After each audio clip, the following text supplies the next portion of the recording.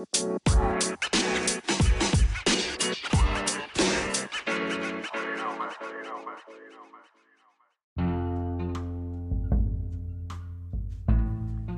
Honita Slacks, this is Kim Senclip Harvey, and you're listening to Season 2, Episode 3 of the Indigenous Cultural Evolutionist. On this week's episode, I'll be sharing with you 3 of my recent blog posts, all related to my conscious and deliberate decision to center Indigenous love and joy over Indigenous trauma and pain. I'll also be sharing with you a microfiction piece that's a sort of an auxiliary component to my next artistic ceremony, Break Horizons, a rocking Indigenous justice story.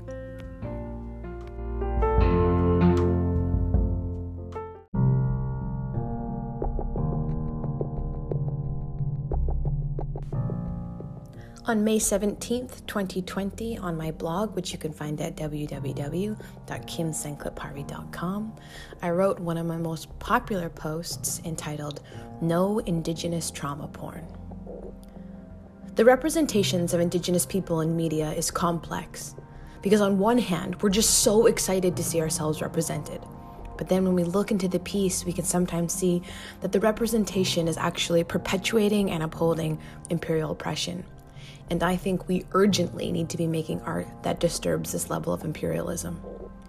My metric for work that disrupts imperial structures of conditioning is, after I engage with the piece, I ask, do I feel nourished by it and activated to participate in the emancipatory Indigenous revolution?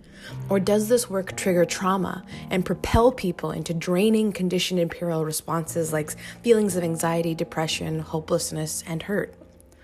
Work that triggers and feeds pain by regurgitating and re-embodying the trauma with no new perspective, perpetuates white supremacy, and inhibits our agency to heal and live outside of colonial oppression. I don't think it's revolutionary, and I'm not here for imperial designed and conditioned art. It's super boring to me. It provokes Indigenous pain while supplying some gross level of catharsis for me-dos or white people. Without illuminating and offering the process of transforming pain, it just causes more. And because imperial subservient art makes white people feel less guilty and totally undisturbed, people get awarded and supported because under the watch of the state, they are being good little Indians. There needs to be a significant culture shift in what narratives and portrayals get celebrated, with white juries curated by imperial institutions with predominantly imperialist leaders. My fear is that this trauma-centered era we are in will continue because it is what the state desires, supports, and champions. When I see Indigenous trauma porn art, it's usually a result of one of these. 1, subservience to colonialism. 2, unaddressed trauma by the creator.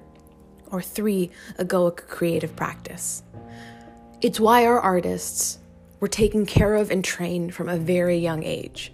We knew its power. We knew stories were powerful. We knew its impact on the community, and we wouldn't let a spirit that was not well try to emit and embody our healing practice because our art is our medicine.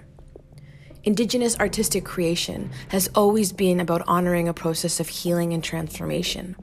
I engage with and celebrate artists who've unlocked this knowing in their blood and usually outside of the settler gaze are permeating healing with their practice. We are in urgent need of artists that activate and mobilize our peoples outside the paradigm of Indigenous suffering. You don't have to tap dance for the white man anymore. They can't afford and don't deserve Indigenous tears and pain. It feeds them and not us, and if you're selling it, you're not getting compensated enough. It is my experience that the people illuminating and embodying the transformations from trauma and sharing this power are the actual artists leading the Indigenous revolution. Now, this requires a lot of personal healing, decolonization, and troubling one's own participation in imperial colonialism. And because I want the next generation to unshackle themselves from imperial metrics of permissible and celebrated art, I offer a little how-to, quote, an easy guide to not write and create Indigenous trauma porn. Illuminate the transformation of the pain. So the energy of the trauma powerfully fuels joy and love and ignites healing for the community. That's kind of it. And I'll say it again. I offer that you should illuminate the transformation of the pain. So the energy of the trauma powerfully fuels joy and love, which ignites healing for the community. Yes, bearing witness to the pain is necessary to heal from trauma, but we don't need to go into great detail with our public art to do that. What we need to see is the powerful transformation of it, so we promote healing and not trigger our community members and sustain and perpetuate Indigenous pain.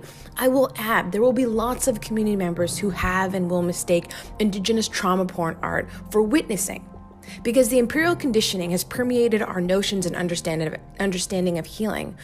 But know that this re-experiencing trauma in art is not healing.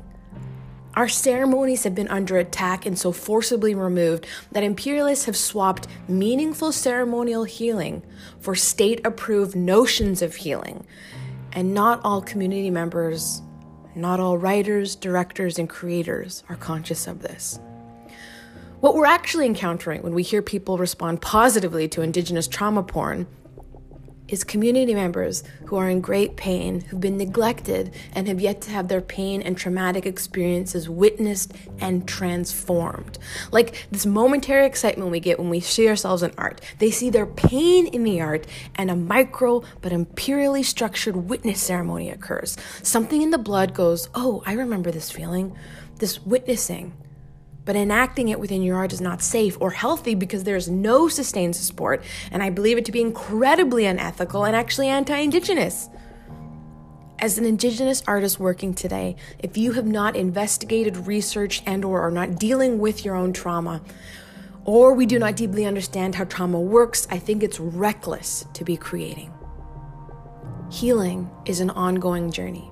I will be healing until I return to the earth, but by going on this journey, I'm able to consciously and safely separate my experiences from my art. I am able to consult and be in good relations with the community, to hold myself accountable and work with elders and oppressed community members to ensure that the work I create is for healing and spiritual nourishment. Now, I fail often, and believe you me, I get that trauma porn is super seductive. It's so lucrative, and the imperial audience is large, and I get tempted. Ooh, I get tempted. But remember, it's a trap. It might heal you temporarily, but I ask, should the community have to endure the painful and ongoing triggering of your art piece so you can heal? The real artistic innovation for me is the artists who are honoring their experiences and who have the capacity to transform the energy to permeate love, joy, and resistance, not at the expense of the community's health. Artists like Chief Ladybird, Carlene Harvey, Lisa Jackson, and of course my idol, Taika Waititi. Be well, Slacks. Watch out for the colonial trauma porn traps, and may your artistic expressions nourish the community. Deep love, Kim. Hashtag say no to Indigenous trauma porn.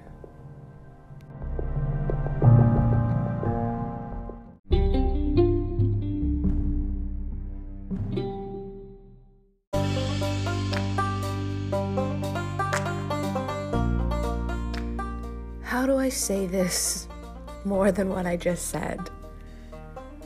Stop writing Indigenous trauma porn.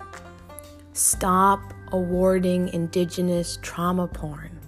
Stop resourcing Indigenous trauma porn. And to Indigenous people, stop. Just stop. Stop it. The attention I want to bring to in this kind of post-chat around this blog is the fact that the trauma in everyone's life occurs. That's a truth. That's something that a lot of stories, whether it be TV, film, theater, novels, creative nonfiction, fiction are all based on, dramatic and unforeseen set of circumstances and events, which are usually really high stakes and have an impact on the speaker, author, characters, individuals engaging with this traumatic incident. A lot of the time it can be trauma. I'm not saying that these things don't exist. What I'm telling and what I'm sharing and what my deepest desire is that we stop selling it at the event level. It's like a car crash and just that being it. There's nothing innovative about it. To me, there's nothing to celebrate. There's nothing artistic. There's nothing inventive. What we actually need to be focusing on is this transformation. In Kamloopa, these women were not people who had not experienced trauma. We just didn't center it. Because, to be honest, especially right now, we can just turn on the TV, we can read the news, we can look at our, friends, colleagues, and community members' real lived experiences and see very intense, dramatic, traumatic experiences occurring. And I don't believe that is what is, quote, artistic excellence. I don't believe that is what has meaningful artistic impact. I don't believe that is what is real innovative artistic story creation. I also think there are major ethical issues with just staging, just filming, just showcasing Indigenous trauma. I've said it before, but if you just show us in that way, where we are these victims who endure pain, and that is the only slice of experience you share with us, it normalizes violence against Indigenous people, and I got a big fucking problem with that. There are a bunch of plays and books and movies where it's like, oh my God, that was so well done, that was so well done, that was so amazing. And to me, that lacks a rigorous critical analysis of what that artistic creator actually gave us. I jokingly say I could write an Indigenous trauma porn piece, in half a day. Some event happens, somebody doesn't have the skills to deal with it, pain, violence, oppression, trauma porn, no real resolve, end of story. It's not exciting. It's super boring to me. It lacks of innovation. The boringness is in the creative practice. This is not to diminish people's real lived experiences. I understand that. But why do we feel the need to constantly center trauma and pain as a story instead of Indigenous power, resilience, and ability? That's what I'm interested in. That's what I think society needs right now. And I really have also in process ethical questions around people selling narratives about potentially real experiences of pain without engaging all the participants within that. Because to me, and there's a lot of discussion, on Twitter around who's it for? Who is this art for? Because it's not for me. And I'm an Indian. It's not for my mama. It's not for anybody who's endured violence. And what I've talked about in this post was that people may think it's for them because they say, that's me, that's my story. But I've seen it happen doing trauma shows. People get stuck in the fact that they are their pain. And when artists don't provide the transformation of their powerful abilities, they get confused, or we actually artists can tend to manipulate victims of trauma, survivors of trauma, for them to believe that they are just their pain. And again, I have problems with that. I'm excited. I follow work of people who take that pain, take that trauma, and have the capacity, the know-how, and the healing to transform it, to offer us up something new that they created, a perspective, an idea, a pedagogy, a practice, a ceremony. What is the new thing you created with your art? Because if you're just capturing a piece of your pain, I don't think that's actually art. I could go on and on about why I think trauma porn is a state tactic to keep Indigenous people oppressed. And you know what? Maybe I'll take a sec to talk about this. Governing bodies, juries, artistic organizations, film boards, theatrical juries, the Canada Council. I question these juries' metrics, them primarily being state-funded, why we continue to fund Indigenous trauma pain. It's getting a bit gross. It's getting a bit fetishy. It's actually getting pornographic. And I question jury members who just tick the box and say, Indigenous creator, Indigenous story, end of story. I think us as Indigenous artistic creators need to be more conscious, deliberate, and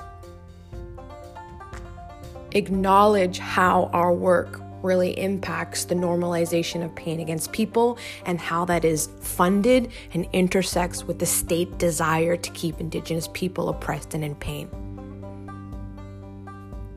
I work very hard because comedy, I've said it before, is way harder to write than drama.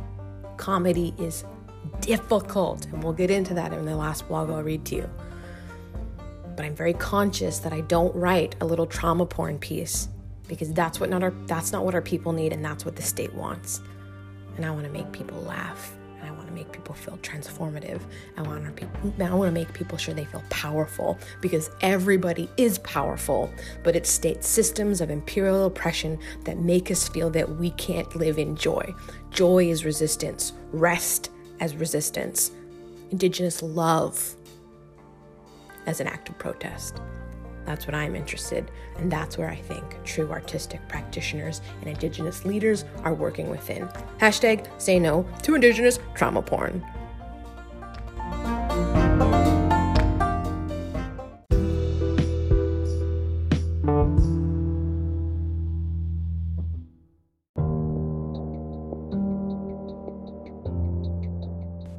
On May 15th, 2020, I wrote a blog post entitled Indigenous Mysticism, Never Magic.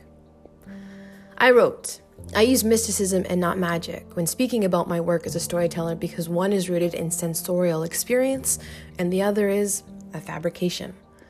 I'm conscious of what concepts and ideologies I use when speaking about spirit and heart work, especially with non-Indigenous peoples, because imperialists have been attacking Indigenous epistemologies, our ways of thinking, since their arrival. Magic goes back to the Magoi, who were Persian tribes serving a monarchy. The origin is about a group of people. Mysticism's etymology goes back to the Greeks and is rooted in the concept to initiate and, quote, induct. Mysticism's genesis is grounded in process. Magic is used to categorize Indigenous ontologies as fictional myths and produce product-based tricks. When you look into this ideology, it's about a sleight of hand, facades, the, quote, seemingly supernatural. And that is not what my Salish spiritualism and story creation is. It's never magic for me, and it's never magic realism. Mysticism is about engaging and honoring the transformational process of our infinite, relational, cosmic work. It can be understood as relational knowings that go beyond cognitive comprehension. Unlike magic, where the structural device is founded in manufacturing alterations, mysticism is a part of nature's laws and universal realities that induct transformations through beingness. Indigenous mysticism is about my exploration and relational participation in realms and dimensions that dive into the inner space within our spirits, which are inextricably connected to the cosmos. It's not metaphorical, it's not a concoction, it's the honoring of our universal interconnectedness. It's a conscious ritual that respects our experiences as the infinite living in the ether. Components, essences, and beings we relationally conjure and channel with the universe. The Stanford Encyclopedia says, quote, typically mystics theistic or not, see their mystical experience as a part of a larger undertaking aimed at human transformation and not as the terminus of their efforts. Quote, mysticism is best thought of as a constellation of distinctive practices, discourses, texts, institutions, traditions, and experiences aimed at human transformation, end quote. Mystical has been in many ways dogmatically entrenched with Western religion, but when you trouble that imperial oppression and reclaim the notion of mystics, we can see extraordinary sovereign power in this ideological truth. Indigenous mysticism is foundational to my Indigenous nation's cultural constitution. It becomes the foundation for all our relations. There are many spiritualists and theorists who speak to this act of consciously conjuring and honoring our connectivity, and I think it's imperative to understand, to respect Indigenous ontologies. Some practitioners use the term awareness, presence, and consciousness. Bernard Ginn, a scholar of spirituality specializing in mysticism, has said, quote, even for people who may not have any religious commitment of their own, a study of the great mystics can reveal something about human creativity and genius, end quote. I find his specificity when it comes to mystical relationism pertinent. Quote, McGinn argues that, quote, presence is more accurate than, quote, union, since not all mystics spoke of union with God, and since many visions and miracles were not necessarily related to union. I believe he's rooting the act of honoring connectivity in a state and not a formal affinity, and I appreciate that distinction because it reflects nature's and universal orders omnipresent beyond the human species' ability to be conscious of these things. Eckhart Tolle says, quote, at its core, presence is awareness. Nothing real ever changes. At the heart of everything is a timeless, eternal sense of beingness. This isness is universal energy, the very fabric of energy that comprises everything that exists. Since you exist, you are already and always will be a part of this timeless essence. When we are talking about presence, we're talking about the recognition of this fact. Presence then reflects your own awareness of your true eternal essence. And Dr. Lindsay LaChance says, quote, presence is the notion of honoring the timelessness of people's connections to our ancestors. Presencing is a practice that activates moments of resurgence through allowing one's heart, mind, and body to reconnect with ancestral and spiritual knowledge. All of these understandings address the very real connectivities to people, elements, beings, and essences that bond us beyond the present moment. They go beyond tangible Western notions of, quote, proof. They acknowledge the reality of beingness that honors our relations with the universal infinite. This is Indigenous mysticism. This is the paradigm and ideological truisms that I create from. I offer my stories as inductions into exploring our relational connectivity, focused on nourishing the cosmic bonds between us and the infinite universe across time, worlds, and dimensions that honor and ignite the erotic nature of what it means to be alive. I've been deep into writing and researching for Break Horizons, which involves a lot of astrophysicism and Indigenous mysticism. I've recognized these cultures and ontologies have a lot in common. I believe if an elder with our creation stories and Indigenous scientific knowledge sat down with a theoretical physicist, it would be wild. Imperial scientists working at the quantum level, those theorizing about the events before the Big Bang, have the deepest humility to say, I don't know. Because nobody does. This space is where Western science and Indigenous mysticism can and does exist with respect to one another.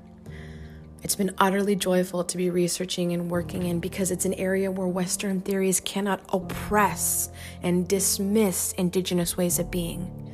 It feels peaceful here. Not being under constant ideological attack, it's a space where we are bearing witness to beliefs, possibilities, and realities, and I'm so grateful for the experience. When you're in the realities of universal theorizing, you know it's not fiction, it's definitely not magic, it's a meeting of two worlds to collaboratively create and explore mystical science. Indigenous mysticism is rooted in indigenous intelligence and technologies relative to Western science like theoretical physics and astrophysicism, and we'd never call quantum mechanics white people magic. I may use magic in executing a theater production, but the narratives never are. It's indigenous mysticism, culturally grounded in Salish truths. It is protocol and my humble contributions to our ceremonial evolutions, and it's an honor to get to participate in this cosmic weaving. With deep, mystical love, Kim.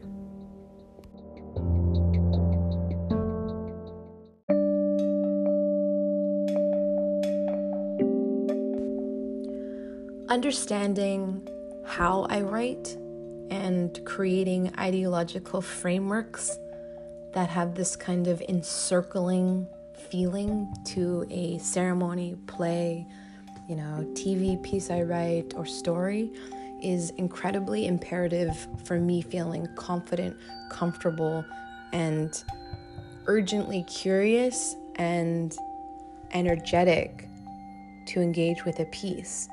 Understanding the difference between mysticism and magic for me, with my Salish understanding, was incredibly necessary and continues to be as I write Break Horizons, a Rocking Indigenous Justice Ceremony.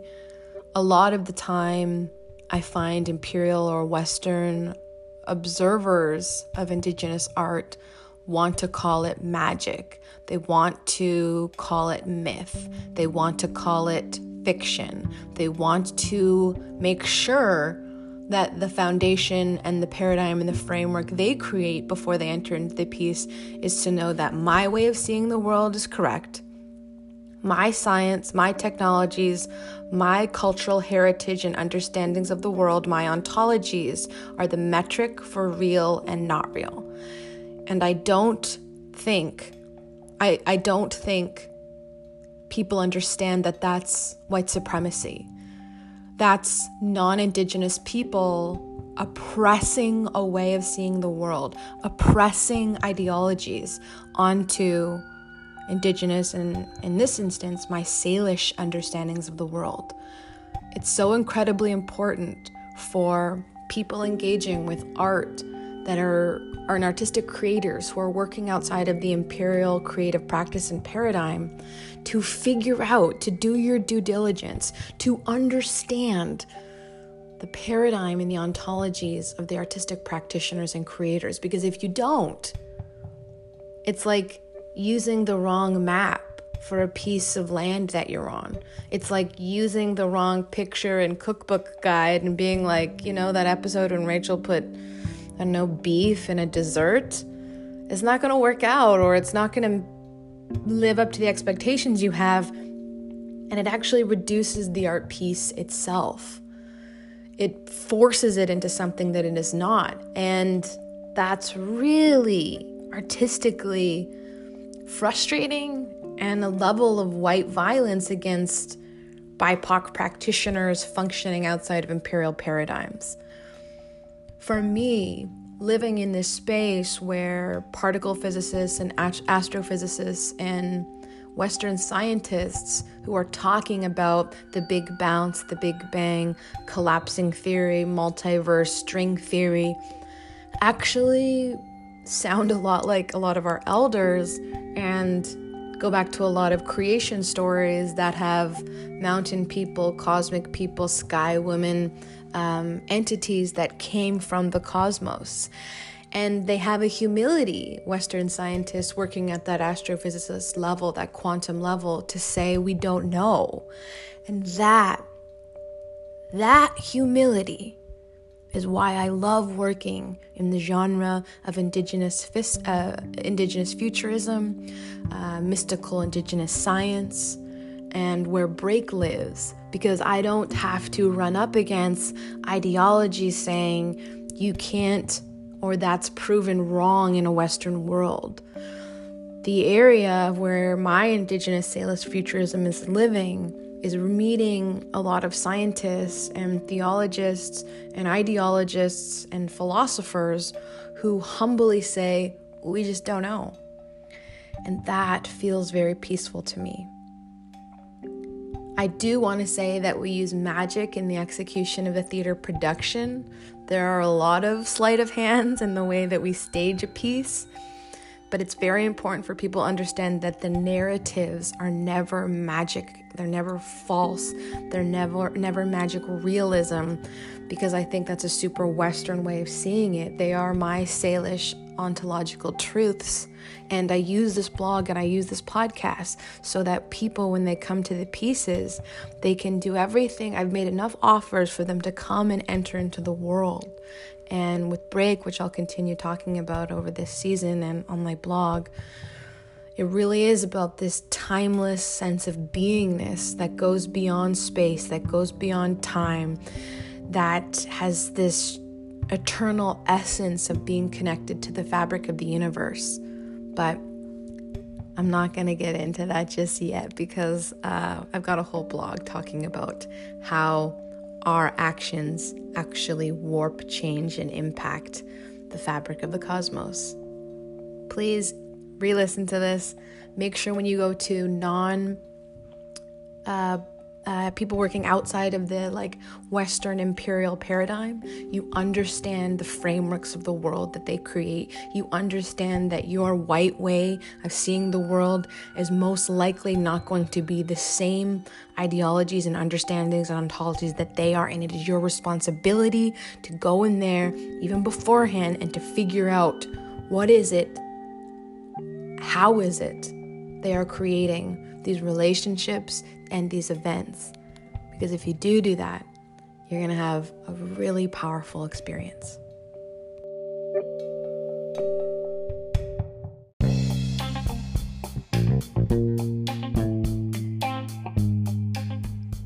On April 19th, 2020, on my blog, I wrote a post called The Act of Comedy. I wrote, comedians will never come correct all of the time. It's an impossible ask because comedy lives on the edge of appropriate, and appropriate is a living and ever-evolving edge for every person and society. It's constantly moving. Engaging with comedy demands us to enter it with this radical, responsive understanding. Many comedians I respect have said ignorant and racist shit, but, I think we all can understand, especially in this moment right now, we all say ignorant and racist shit, and I don't throw all of you away. It's my firm belief that we cannot do away with a comedian for a bad or distasteful joke. I pulled at least 3 jokes from the Kamloops premiere onto Kamloops territory, and then at least another one for the Vancouver premiere. To be funny, to write comedy, you have to deeply understand drama to then be able to undermine it. It's literally a process of pushing it and then pulling it. Disagree with the joke. Absolutely disagree. That keeps us all accountable and makes the genre greater. But please don't be handing out life sentences and banishment for jokes. Yes, we should be doing our very best to not position people for harm within our stories. Believe you me, I get that, and work for that. But we must fully understand, grasp, and honor the acts of courage comedians have by just entering the ring of comedy.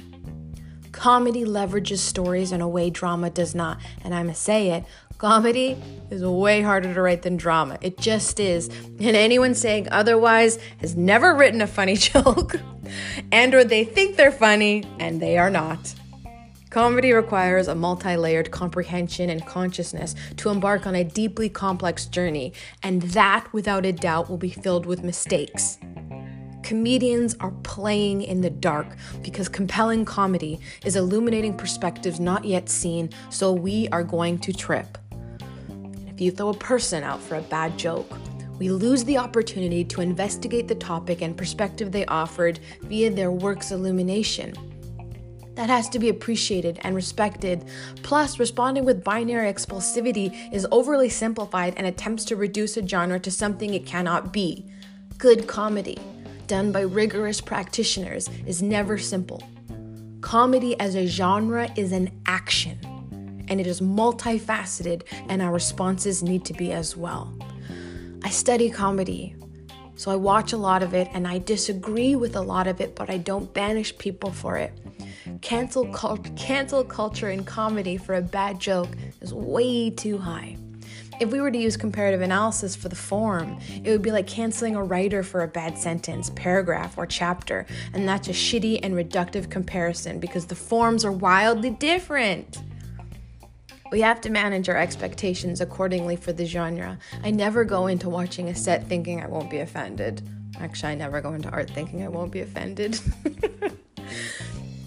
I go in with the radical understanding that a comedian's job is to go to the edge, to disrupt and stir the shit most don't have the courage to touch. Comedians go to the edges so others don't have to, and because most civilians can't. Comedians venture out to deliberately push the boundaries of society so our liberties don't get pushed back. It's divisive because it attacks as it should, and the ideological provocations and foundational instability it creates is the powerful purpose of comedy. With deep love and respect to comedians, and with the humble understanding that I will not stop going for it for fear of going too far. Kim. I ended with a quote, and it reads, "Everybody gets mad at me as I say these jokes, but you gotta understand, this is the best time to say them. Now more than ever, you have a responsibility to speak recklessly. Otherwise, my kids may never know what speaking reckless sounds like. The joys of being wrong. I don't come here to be right. I just came here to fuck around." Dave Chappelle.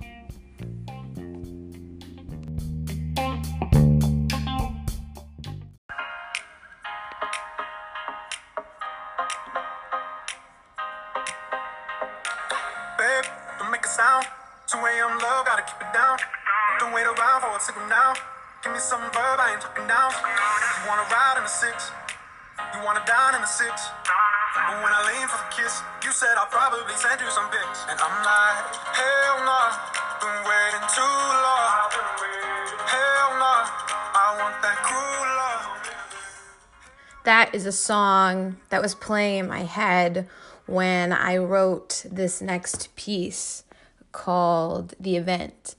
This is a piece of microfiction that I wrote as a part of that craft class I was talking on the previous episode.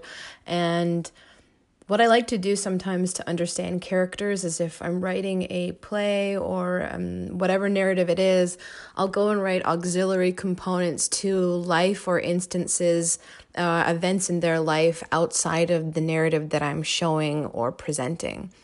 This is a piece, an auxiliary piece I wrote for Break Horizons, a rocking Indigenous justice story. Scarlett is a shifter, and there's another shifter present, and it takes place in a dive bar, my favorite place to be. Scarlett stood in the middle of the pub, chugging a Colt 45. She snuck in. With the strobe lights from Spencer's gifts flaring around, she began channeling everyone's energy into the universe. It tasted so good. Bending briefly into the other dimensions, she swam over to the bar. She slammed down the bottle and gave a smile. Born from the original beings, she was a mystic.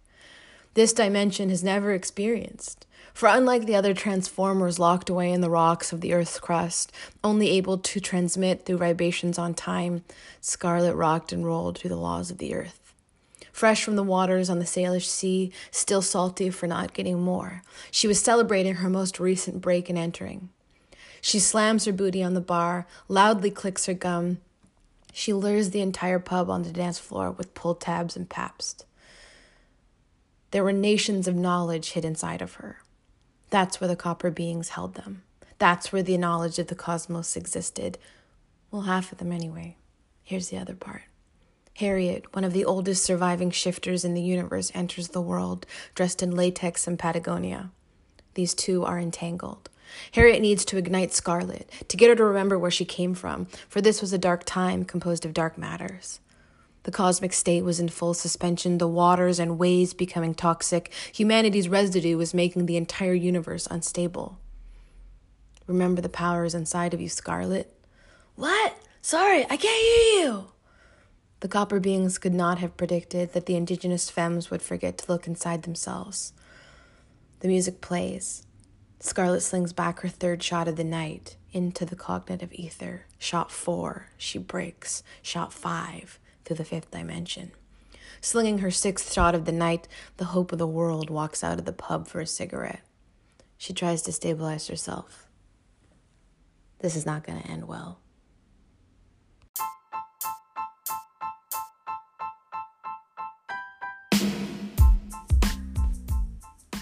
There she is, episode 3, season 2 of the Indigenous Cultural Evolutionist. I hope you enjoyed this episode. These topics are incredibly important to me.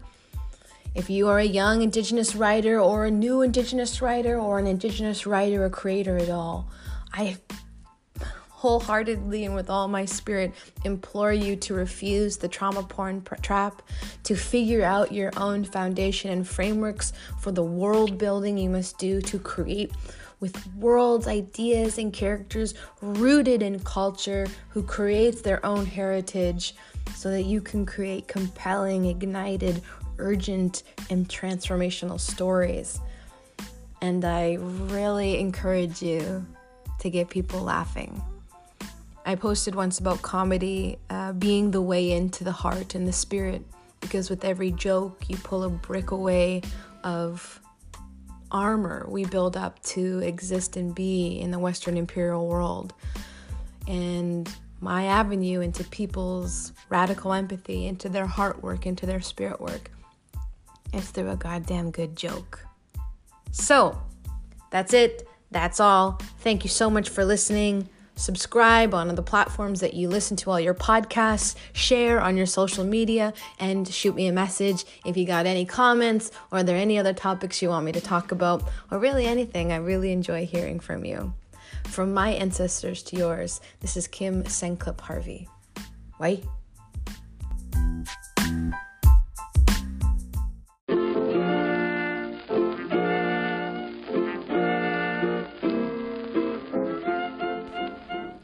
Today's postscript was a tweet that I wrote that said, I don't think we honor the sacred Ziploc bag enough.